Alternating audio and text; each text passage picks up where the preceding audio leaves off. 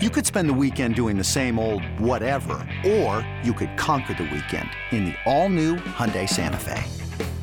Visit HyundaiUSA.com for more details. Hyundai, there's joy in every journey. Another day is here, and you're ready for it. What to wear? Check. Breakfast, lunch, and dinner? Check. Planning for what's next and how to save for it? That's where Bank of America can help.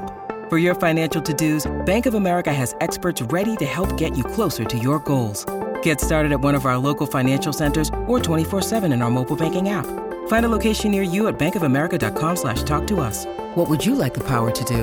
Mobile banking requires downloading the app and is only available for select devices. Message and data rates may apply. Bank of America N.A., member FDIC. With threats to our nation waiting around every corner, adaptability is more important than ever. When conditions change without notice, quick strategic thinking is crucial. And with obstacles consistently impending, determination is essential in overcoming them. It's this willingness, decisiveness, and resilience that sets Marines apart. With our fighting spirit, we don't just fight battles, we win them. Marines are the constant our nation counts on to fight the unknown. And through adaptable problem solving, we do just that.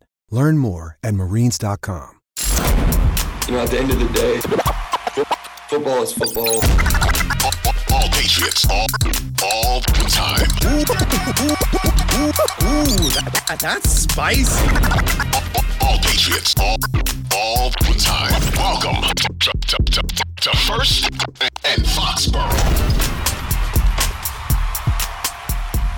Ladies and gentlemen, welcome back to another episode of First and Foxborough. I am your host, Kyrie Thompson.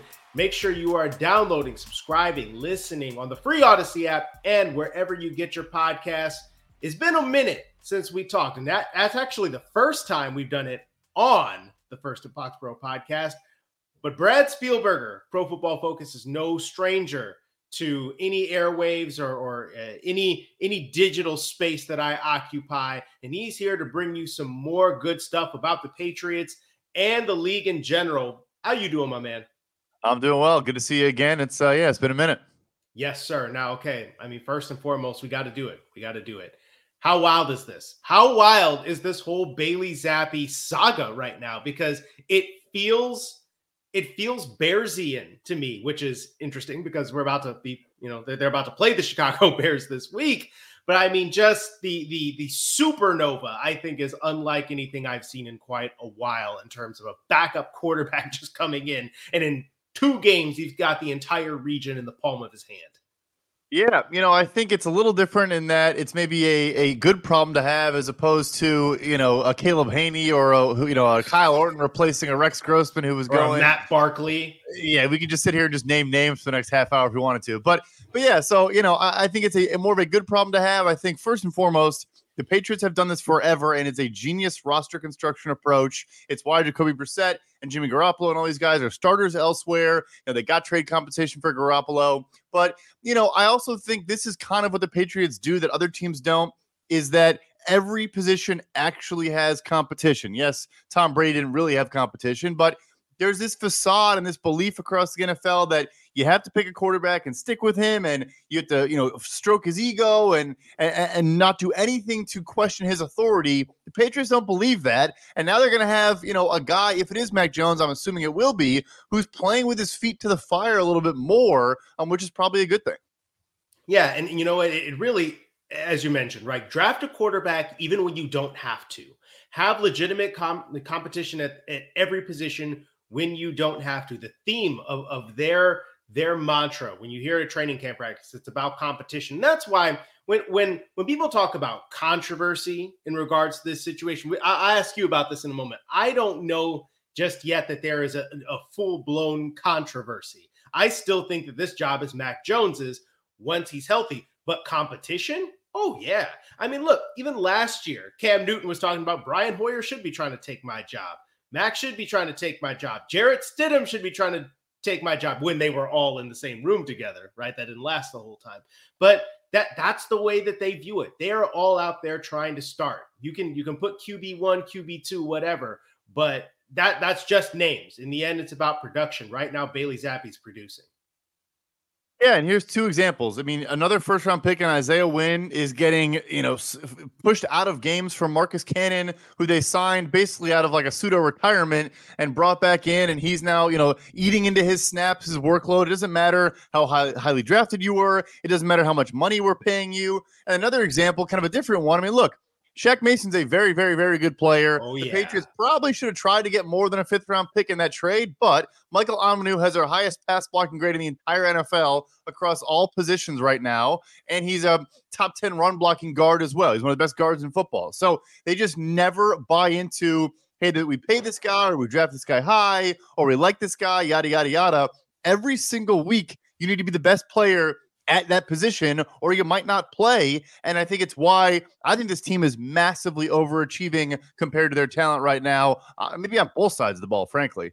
Yeah, and you know what? It's interesting, right? You brought up Michael Onwenu right there, which that one felt like 1 + 1 = 2, which foreshadowing for later. That felt like an easy plug and play in a way because he was playing well when he was on the field. It didn't quite fit on the left side of the line at first, but his play has been so much better. He's been a real stalwart for them on the offensive line. So to me, yeah, it's like, why are you trading Shaq Mason? I mean, like, you could just keep him and play Michael Onwenu on the other side, and you have two really good guards. But in the end, they felt like we are going to stick to our guns with this. Michael Onwenu, you're going to take his spot, and we'll draft Cole Strange, which is, I mean, from a value perspective, no, don't really feel it.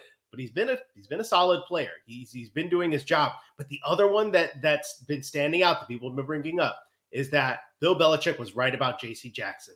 He absolutely nailed it by not paying J.C. Jackson, and then he gets Jack Jones in the 4th round. And Jack Jones, is he currently the highest rated rookie defender right now? He's, I think, the highest graded cornerback in the NFL right now. And obviously there's some, yeah.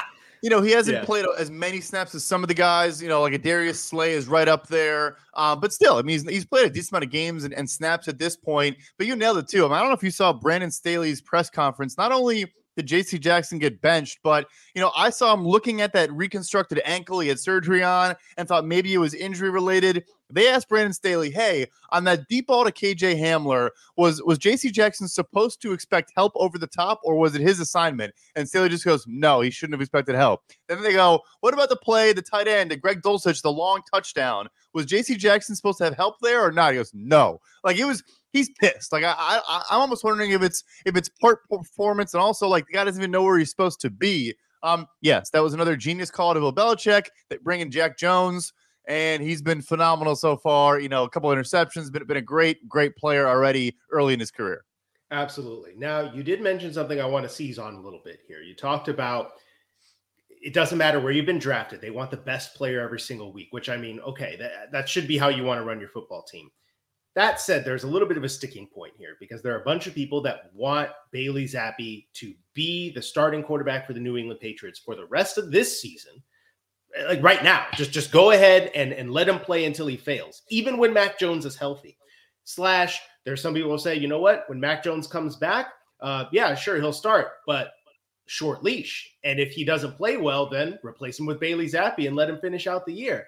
My thing is that the consequence of that to me, if you bench Mac Jones this early in his career, is that not it? Like, have you basically just decided you're done with Mac Jones? You basically have to trade him. Yeah, sure, you could keep him around for competition next year, but I feel like that's a bridge burned.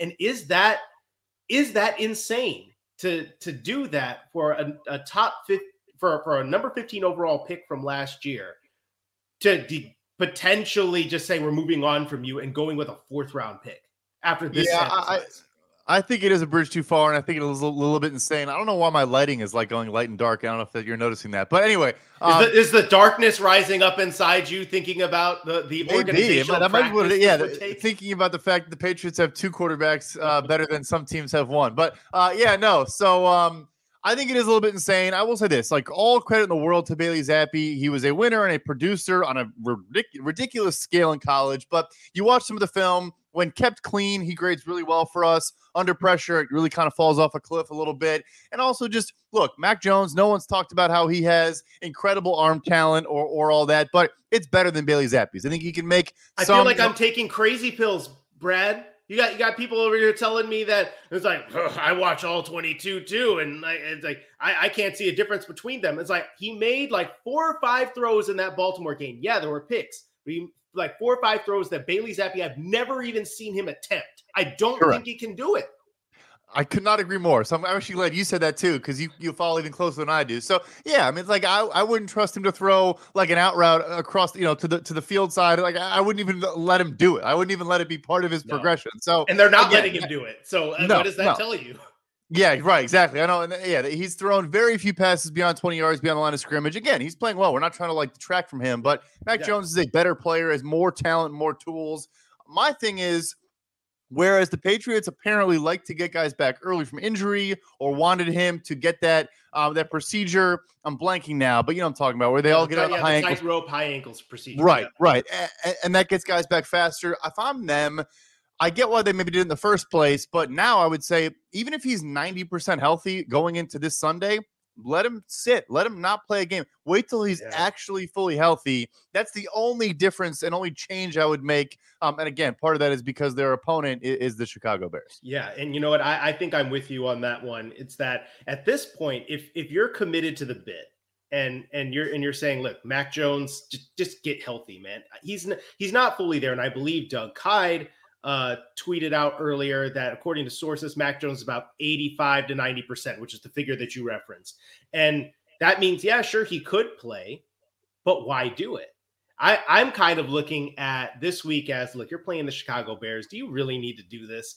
Get him back against the Jets, because that's going to be a real game. I mean, look, I'm going to say this right now. I was like, you know what? Yeah, on paper, Jets, cool. But you got to show me. So far, they've been showing me. So I mean, we got to see. I mean, I still think that Bill Belichick will have something for the Jets. We know that he absolutely loathes them with the passion of a million burning suns. But they're a better team than I thought they were going to be for sure.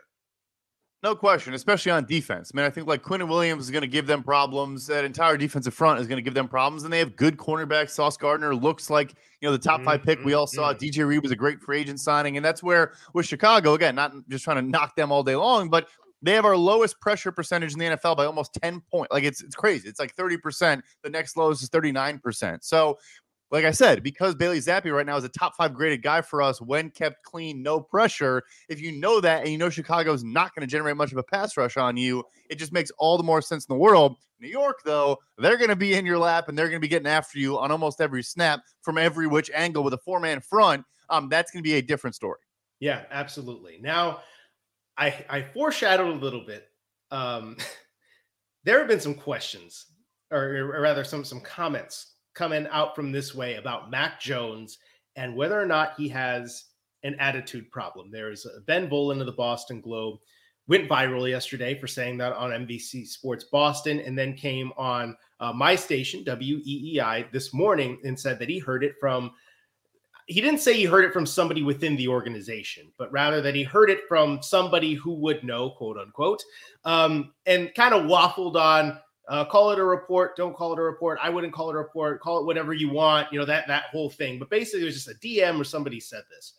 And the entire Patriots beat has leapt all the way down his throat about it. And I mean, I tweeted something about, I wasn't, overly, being personal about it. But others like Doug Kyde said, this ain't it. Jeff Howe of The Athletic, who was on the Patriots beat, now he's gone more national, said, look, if everybody's telling you 1 + 1 = 2, and then one guy's telling you 1 + 1 = 75, it's like, that's what this situation is. Mac Jones does not have an ego problem.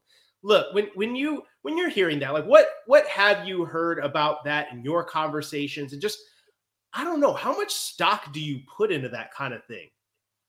Yeah, I'm not sure I totally buy it. I mean, not trying to, attack the credibility of Volen, who obviously does get a lot of information and is plugged in New England. But you saying now how he's not really standing behind it as a true report, I think is a red flag right out of the gate. But also, look, Mac Jones is at Alabama, sat behind several quarterbacks the entire time. I actually think he may also be getting some of this negative, news because the team apparently wanted him to get this tightrope procedure. He saw Tua Tagovailoa get the tightrope procedure at Alabama, and it didn't really go particularly well. He came back in the game, the national championship game, didn't play well. right after getting it, about a month after getting it. So I think it's more a player that is trying to protect their long-term health, and to call him selfish or that he has an ego because of that, I think is kind of ridiculous. But again, at the same time, Mac's not a perfect person either. He's had some blights on his record in the past, but I think there are probably some things you could say about Mac. I don't think him being like an ego guy that doesn't want to work as hard. I saw Bowen say making the Pro Bowl was the worst thing that could happen to him last year. Or being named to the top NFL top 100. I'm just like, what are you talking about? I'm man? selling all that. That's the kind of stuff that feels personal. Like that's the kind of stuff that feels like that's not about football. And honestly, that's not even, yeah, you might have heard it from one person. Now you're hearing all this stuff about Mac Jones is a why guy. He's always asking questions. It's like, can I just say something? Mac Jones asks questions because he wants to be good at his job. Okay. Yes. Like that's what he did in college. That's what made him so good. It's what makes him so good now. He wants to know the A, B, C, D, and why do A, B, C, D, so that when he gets out there, he doesn't look like a fool. Okay. And to me, if that's a problem within the Patriots organization for anybody, that I don't think that's a Mac Jones problem. I'm gonna keep it real with you. I don't think that's a Mac Jones problem. But you know what? I don't know how many people feel that way or whatever. I don't want to go all the way out there and say the Patriots are being crappy to Mac Jones, because I don't know all that. But that's just how I feel when I hear stuff like that. I don't know. No, I'm the same way. And look, he doesn't need to be like asking why are we signing or drafting these players. That I would agree. Like, it's not your business. But why are we running these players? Like, yeah, you would hope he asked that. And again, to the point of, there's no way he's coming in making the NFL top 100 and being like, oh, I'm a big man on campus. Tom Brady is the top 100. Like, come on. Like, let's not pretend like he knows the shadow of which he's playing in. Come on. And besides, Mac Jones was like the 90th player on there. Yeah. It's not like he was number 1 or like top 10. You really think that's going to sit up there and make him get a huge head? Like, come on. Like it's an honor. It's cool. But to me, I don't know that I really believe that he's got that big of an ego problem because he was like 95 or whatever, like on the top 100 list. Okay. I've got my blood pressure sufficiently going right here, but look, I want to talk a little bit more broadly about the second year quarterback question here, because I don't know if Mac Jones is going to play this week or not, but this coming Monday night was going to be a showdown between Mac Jones and Justin Fields, who are two second-year quarterbacks who are on different, trajectories, and both of them are kind of on, I don't know, the press isn't great for them right now. You had Bill Belichick, talking positively about Justin Fields this morning. He's athletic. He can make all the throws, which is the dreaded one that you never want to hear. But I do think that it was interesting to hear Bill Belichick say that he's getting better every week. And talking about the things that he can see, the things that he does do. I don't know. Are we being too impatient with second-year quarterbacks? Are we expecting too much from some of these guys? Like, for example, I'm thinking of, Mac Jones after a 3-game sample size. He was not playing to the level that he was last year, but he was being asked to do more than Bailey Zappi was. He was being asked to run the offense out of shotgun. You run the show. You make the throws downfield.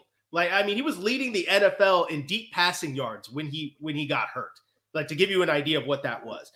Justin Fields, there are flaws in his play, but he's the only thing that the Chicago Bears offense has in some cases. It's rough. Trevor Lawrence starts off hot, then starts to taper off.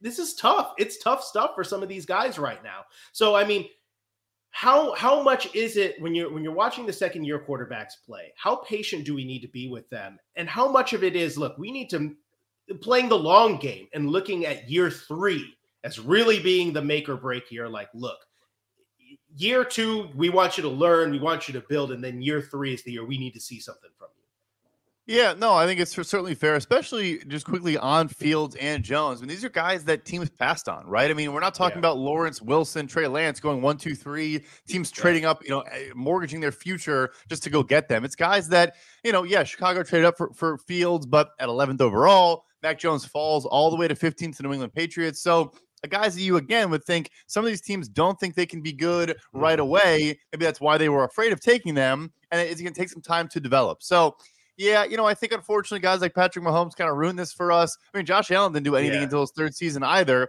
I'm not trying to make a Josh Allen comp, but he didn't. And so it is tough, And Jalen Hurts. I mean, that was another one I dug into the stats a little bit too. People talk about Fields' time to throw. Jalen Hurts was holding the ball for more than 3 seconds his first 2 seasons now. And now they've got him a great offensive line and some more weapons. He's dipped under that threshold. And now he's getting rid of the ball faster. Right. And I'm looking at that like, okay, how about we do that for these guys before throwing them out in the trash? You know what I mean? Even the first half of last season, when they tried to be more of a drop back passing attack, it wasn't going well. And Nick Sirianni, credit to him, and Shane Steichen, their offensive coordinator, said, hit the pause button and said, we need to change our entire offense, and leaned on Jeff Stoutland, their offensive line coach, maybe the best offensive line coach in football, who's also their run game coordinator, and came up with all these zone reads and read options and all these things they're doing to actually utilize the skill set of Jalen Hurts. And now they have one of the best offenses in the NFL. So, yeah, I think we're a little bit early to pump the brakes a little bit. Like you said, Mac Jones, he was, putting more balls potentially at risk of getting turned over, but also was completing more downfield passes than he had done prior by a decent amount. So definitely need to hit the pause button, wait a little bit. But I understand, as always, why, fans want to see immediate, positive returns. It's just not really a reality at that position in this sport. Yeah, absolutely.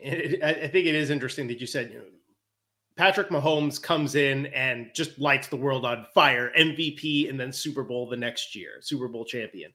And I mean, I think that just speaks to him being an exception to the rule of one of one. Even you look at Lamar Jackson, right? Lamar Jackson is still, to an extent, playing that kind of ball while getting better in the pocket, but he has to do it his own way. And I feel like so often what we do as evaluators and scouts of the sport is we try to put people in boxes. And it's like, look, you're a pocket passer. That means you have to play like Matt Ryan or something like that in order to be successful. Or you're kind of an athletic guy. That means that all you can do apparently is run. Like listening to Ryan Fitzpatrick say that it's like Justin Fields, like you can't pass from the pocket. All you can do is run. And it's like, I mean, people said that about Lamar Jackson too. And look at what he has become.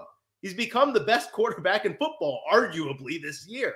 And so you can do things differently. And I think that's the interesting way of can you find a coaching staff that is willing and able to cater things to your quarterback straight and get the most out of that player?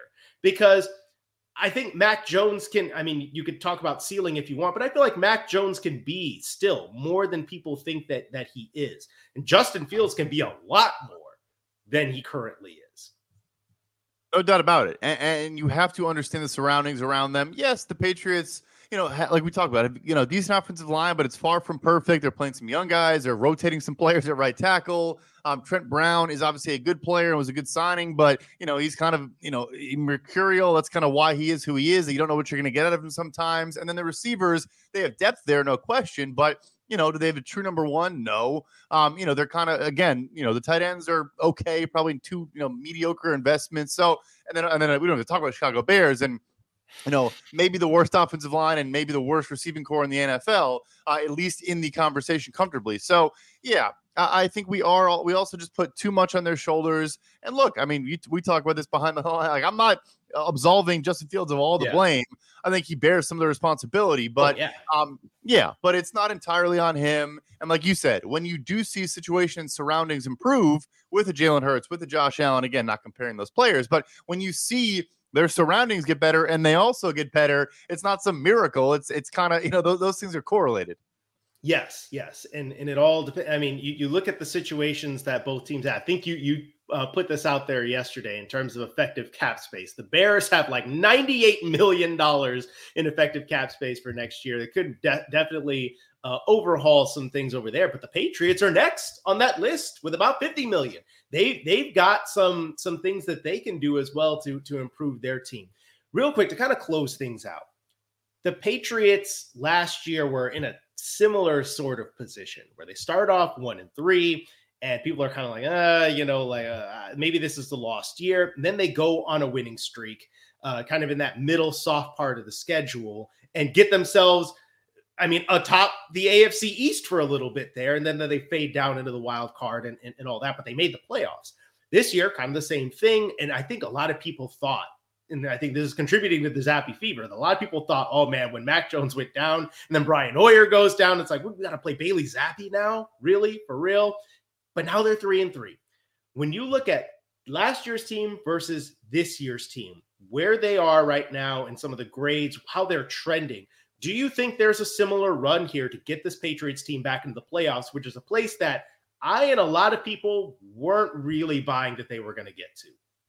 Yeah, and I probably was in the same boat. Didn't think they were bad, but thought maybe they were like an 8-win football team, maybe 10 on a good year, and that still doesn't really a good team that misses the playoffs. It happens, right? Because 10 wins in the AFC doesn't guarantee you anything this season. But yeah, I do, because we talked a lot about the young players that are playing well, and they should continue to grow. I think Christian Barmore maybe has been getting more attention this year. You probably know about that, but hasn't graded out as well. Hasn't had as many kind of flash plays that you see him blowing dudes up on Twitter and stuff like that. And I'm sure in part is because offenses now are, doubling him, or he's getting a lot of double teams. Yeah. Right. Which he should. Right. So, but I think, he'll overcome that. He'll grow from that, or, it's freeing up Dietrich Wise and Matthew Judon on the edges and doing all these different things. But I also just love, look, they have 4 safeties right now that are legit good NFL players. Oh, yeah. Real Peppers is still getting healthy, is basically kind of a pseudo linebacker and a good player for them.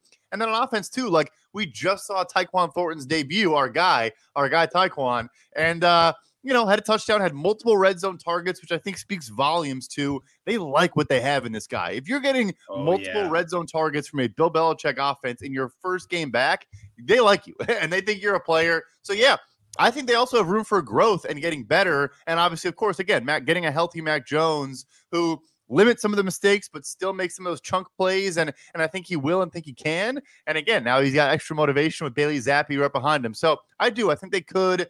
This AFC East is a bit of a gauntlet, but they could win 10, 11 games and get it as a wild card. The Bills, in my opinion, are not getting caught for the division. No, I don't think so. I don't think so at all. And I mean, it is interesting that some of these teams that maybe look like they were going to be tougher down the line with the Cardinals, I don't know about all that.